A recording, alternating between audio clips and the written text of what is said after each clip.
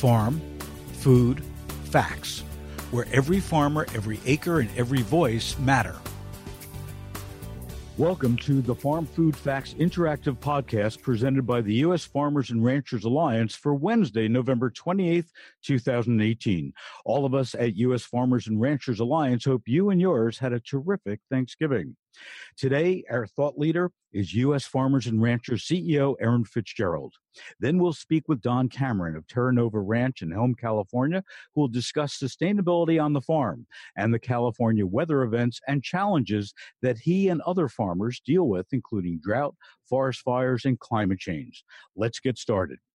Erin, you just attended the Sustainable Ag Summit and led a panel discussion. What was the top line from the summit?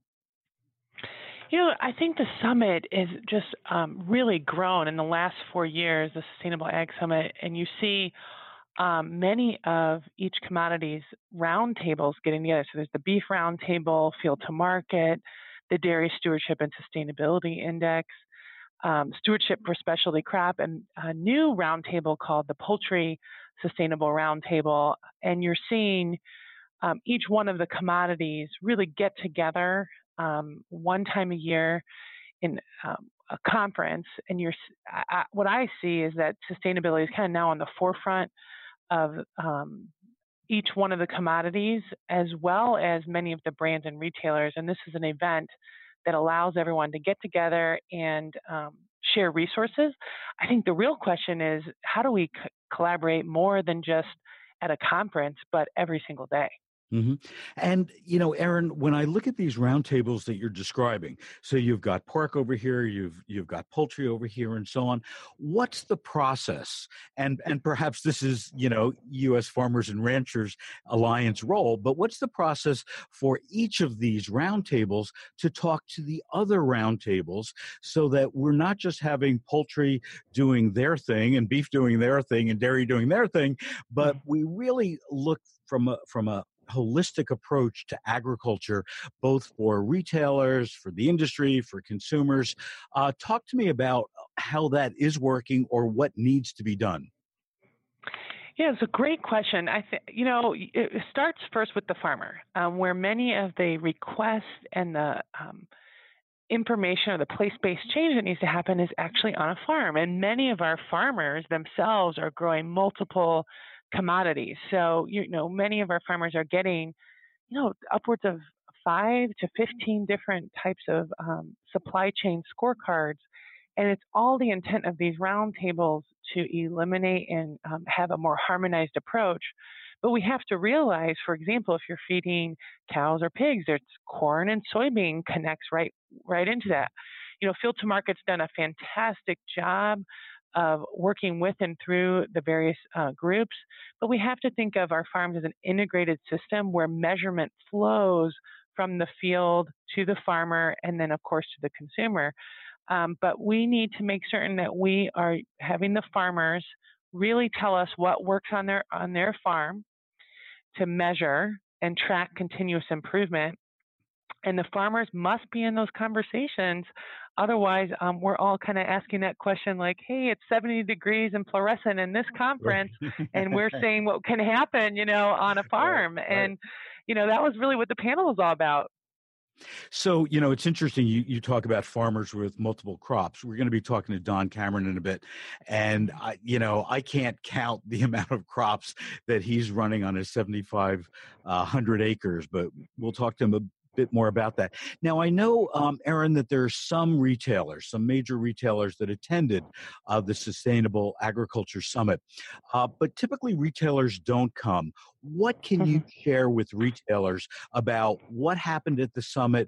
What was its outcomes that they need to know? Yeah, I think we would love to see retailers get more involved in these sustainability conversations. One, retailers do seem to be the front lines of where the consumer is looking for this information.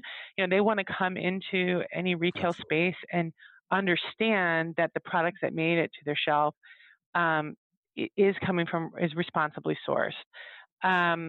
But I think we in the food and agricultural sector need to do a good job of making certain that we're giving you easy information that you can communicate to your consumer, on trust and understanding where their food comes from, and let the farmer speak for themselves. You know, more than anything, I think the retailers are great at telling good stories, Hmm. and that goes far beyond what you see in terms of measurement. You know, a lot of what we've been doing in this roundtable space is figure out the measurement, and now I think we have a bigger responsibility to really let the farmers speak for themselves, talk about how farming is produced today, and educate the consumer on many of these things that are really kind of confusing.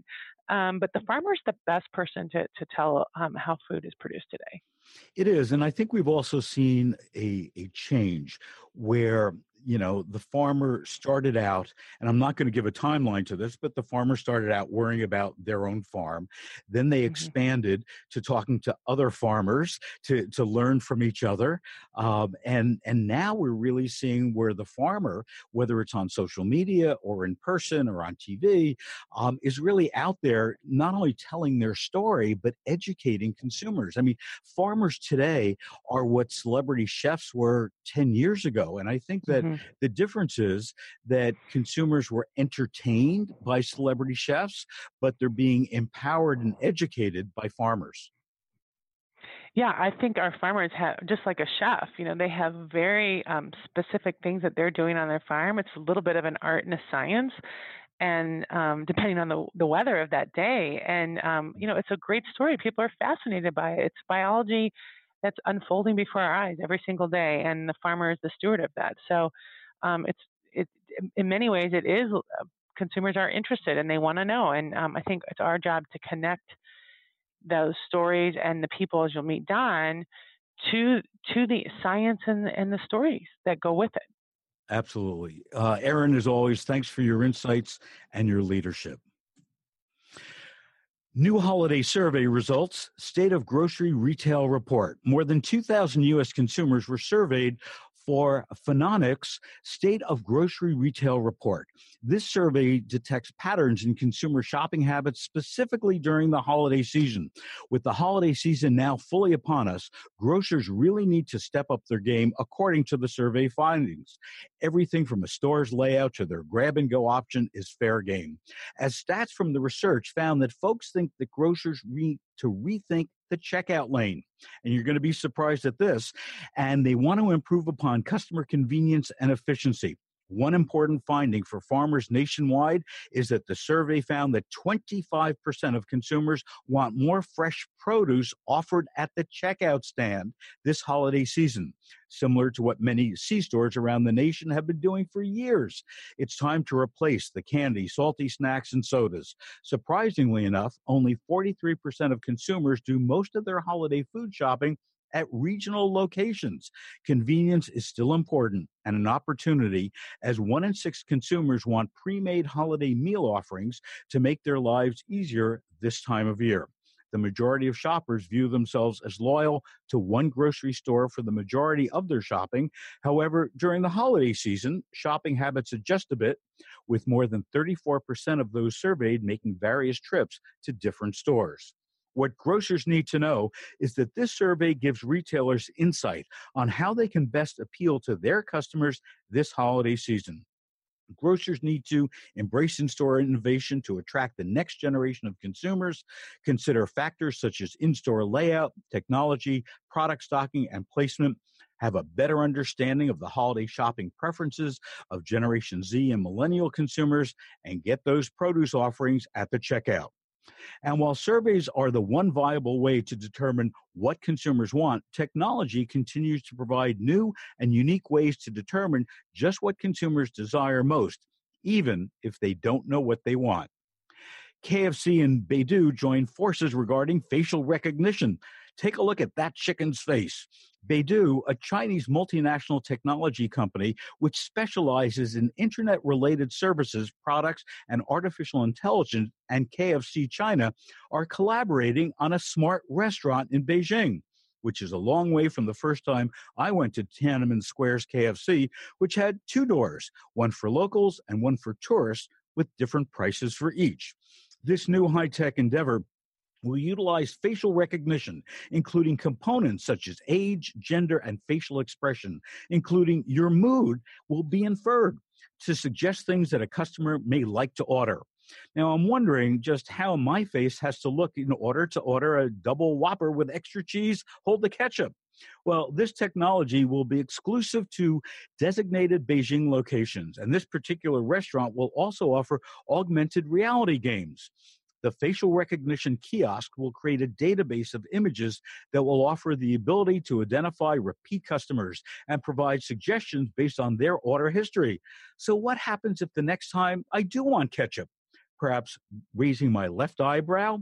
Well, what grocers need to know is supermarkets can look at the innovations taking place in fast food around the world and bring them to every supermarket in the U.S.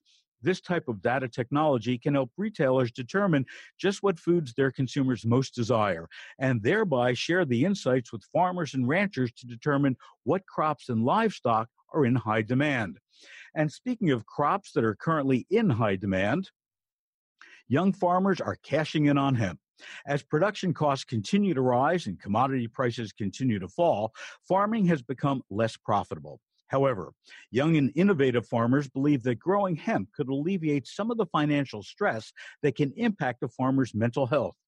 Hemp typically secures significantly higher prices per acre than traditional crops, so that this crop could provide farmers with more financial stability. Hemp is also one of the most durable and reliable crops to grow. The shift towards legislation to grow hemp in the U.S. is likely to change, as Mitch McConnell has stated that Congress will likely legalize hemp on a federal level as part of the 2018 Farm Bill. It's no secret that in addition to the hemp opportunity, CBD, a cannabis compound that has significant medical benefits, is growing in popularity and consumer demand. CBD is infused in everything these days, from food products to skincare, and a recent report expects the CBD market to hit $22 billion by 2022.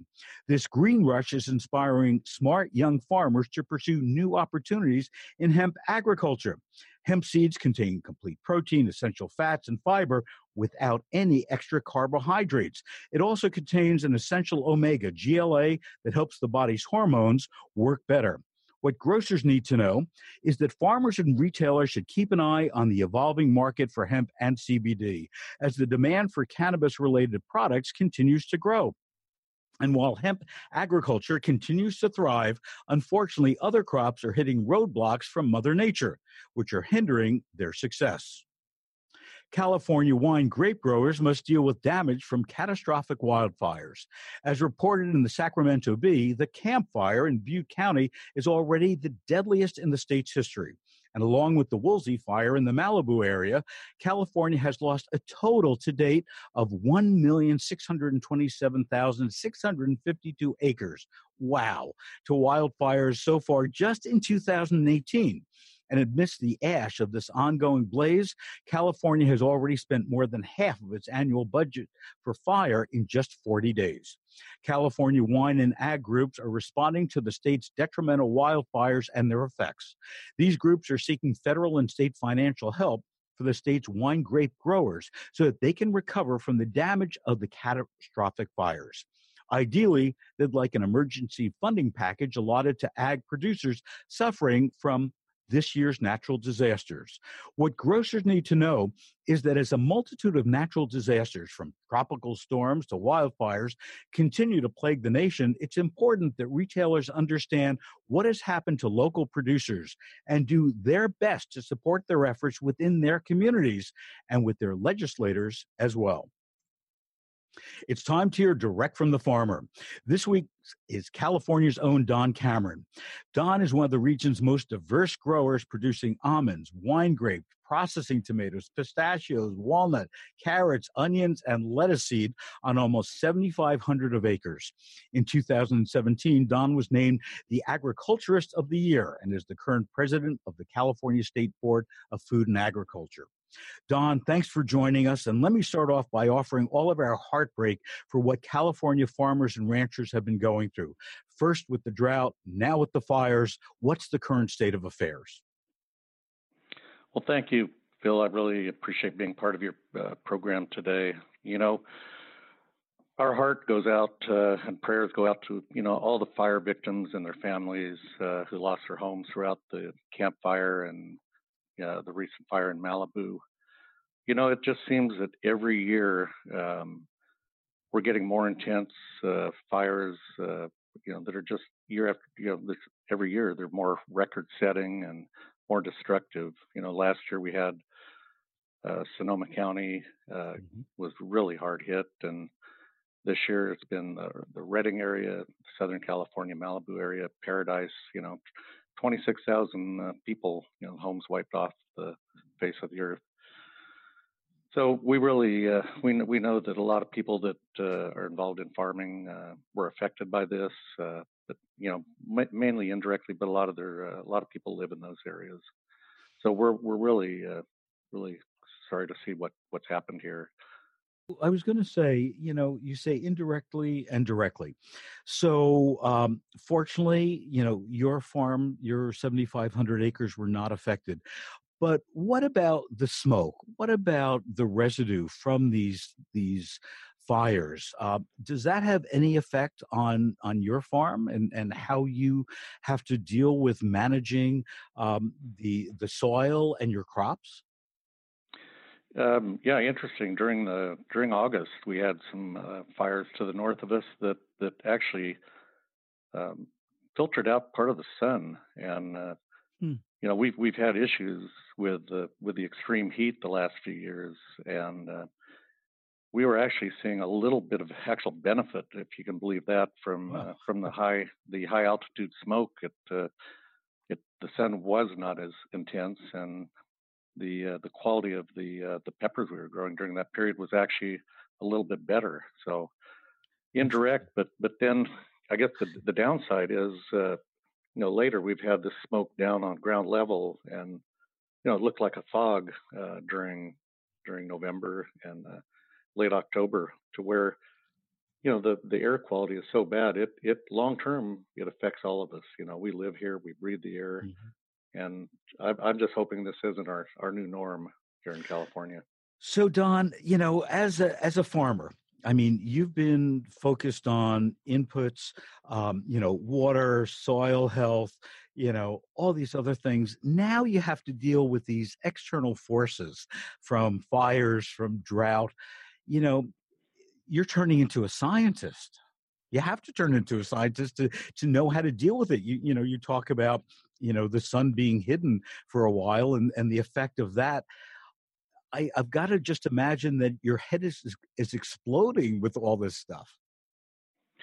We deal with that. We're dealing with trying to bring new technology on farm to so that we can grow our crops more efficiently, more sustainably, and produce better quality. So it's a never-ending learning process for us. Uh, no, I've learned more about our soils and about our water that's underneath our feet and our ground, probably than I ever would have imagined. So, We're always in the forefront. yeah, put your hat on as president of the California State Board of Food and Agriculture. What are you hearing from other farmers and ranchers? In respect to this, look, you're at the cutting edge. You get it. Are there smaller farmers that are really just frustrated with all that's going on with the climate, all that's going on with the inputs, and they're throwing up their hands and they're saying, "Don, help, help." Well, I think what I've seen from a lot of the local growers here is that our number one issue is always water, Mhm. but number two is labor, and third is the regulatory system that we have. That we're not saying is bad, but it just becomes uh, a lot of burden for the growers, especially the smaller growers. I think there's a lot that are retiring, and they really don't have anyone to pass it on to. And I think you're seeing some of the larger growers are getting larger. The smaller growers, you're not seeing the influx into California agriculture that you used to. It's you almost have to be. I'm not saying you have to be big, but to be able to have the resources to survive in the environment we have today, it helps. There's no question. I want to go back to the fires for a second. You talk about regulations, and there's lots of stories that are out there and so on. But when we look at forestry, what should the government, what should environmentalists really know about what we're doing to protect our forests so that we don't have these fires that consume over 1.5 million acres? What are we doing wrong, if anything? Well, I think that there's a misconception of what a forest should look like. We deal with the state foresters, and they like to do some vegetative burning during a period of time that it's not going to burn down the forest, where they can do low temperature burns that will clear out some of the understory within the forest. And so many times we have a disagreement between environmental groups and science, forestry science, to where we just can't get by that impasse.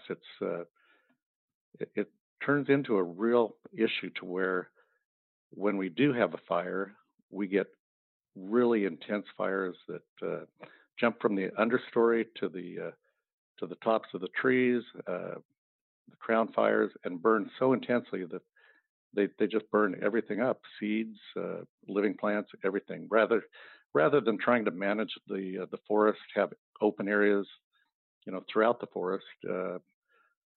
It's hard to change that, and it's hard to change the perception of what a forest should look like. Mm-hmm. We know that you do have to manage forests just like we manage our fields here. Right. It's a different type of management, but left alone, we're going to continue to have issues like this. And we talk to the forestry departments, and they understand that we have intense, dense growth that needs to be opened up. So we do have some natural fire breaks, but it's a tough job. It's a tough sell. Sure. So, Don, I also know that collaboration, is a very important message that you continue to share across the entire supply chain. How are all these agriculture groups working together and collaborating? Well, lately it's been there's been a lot of work on food safety.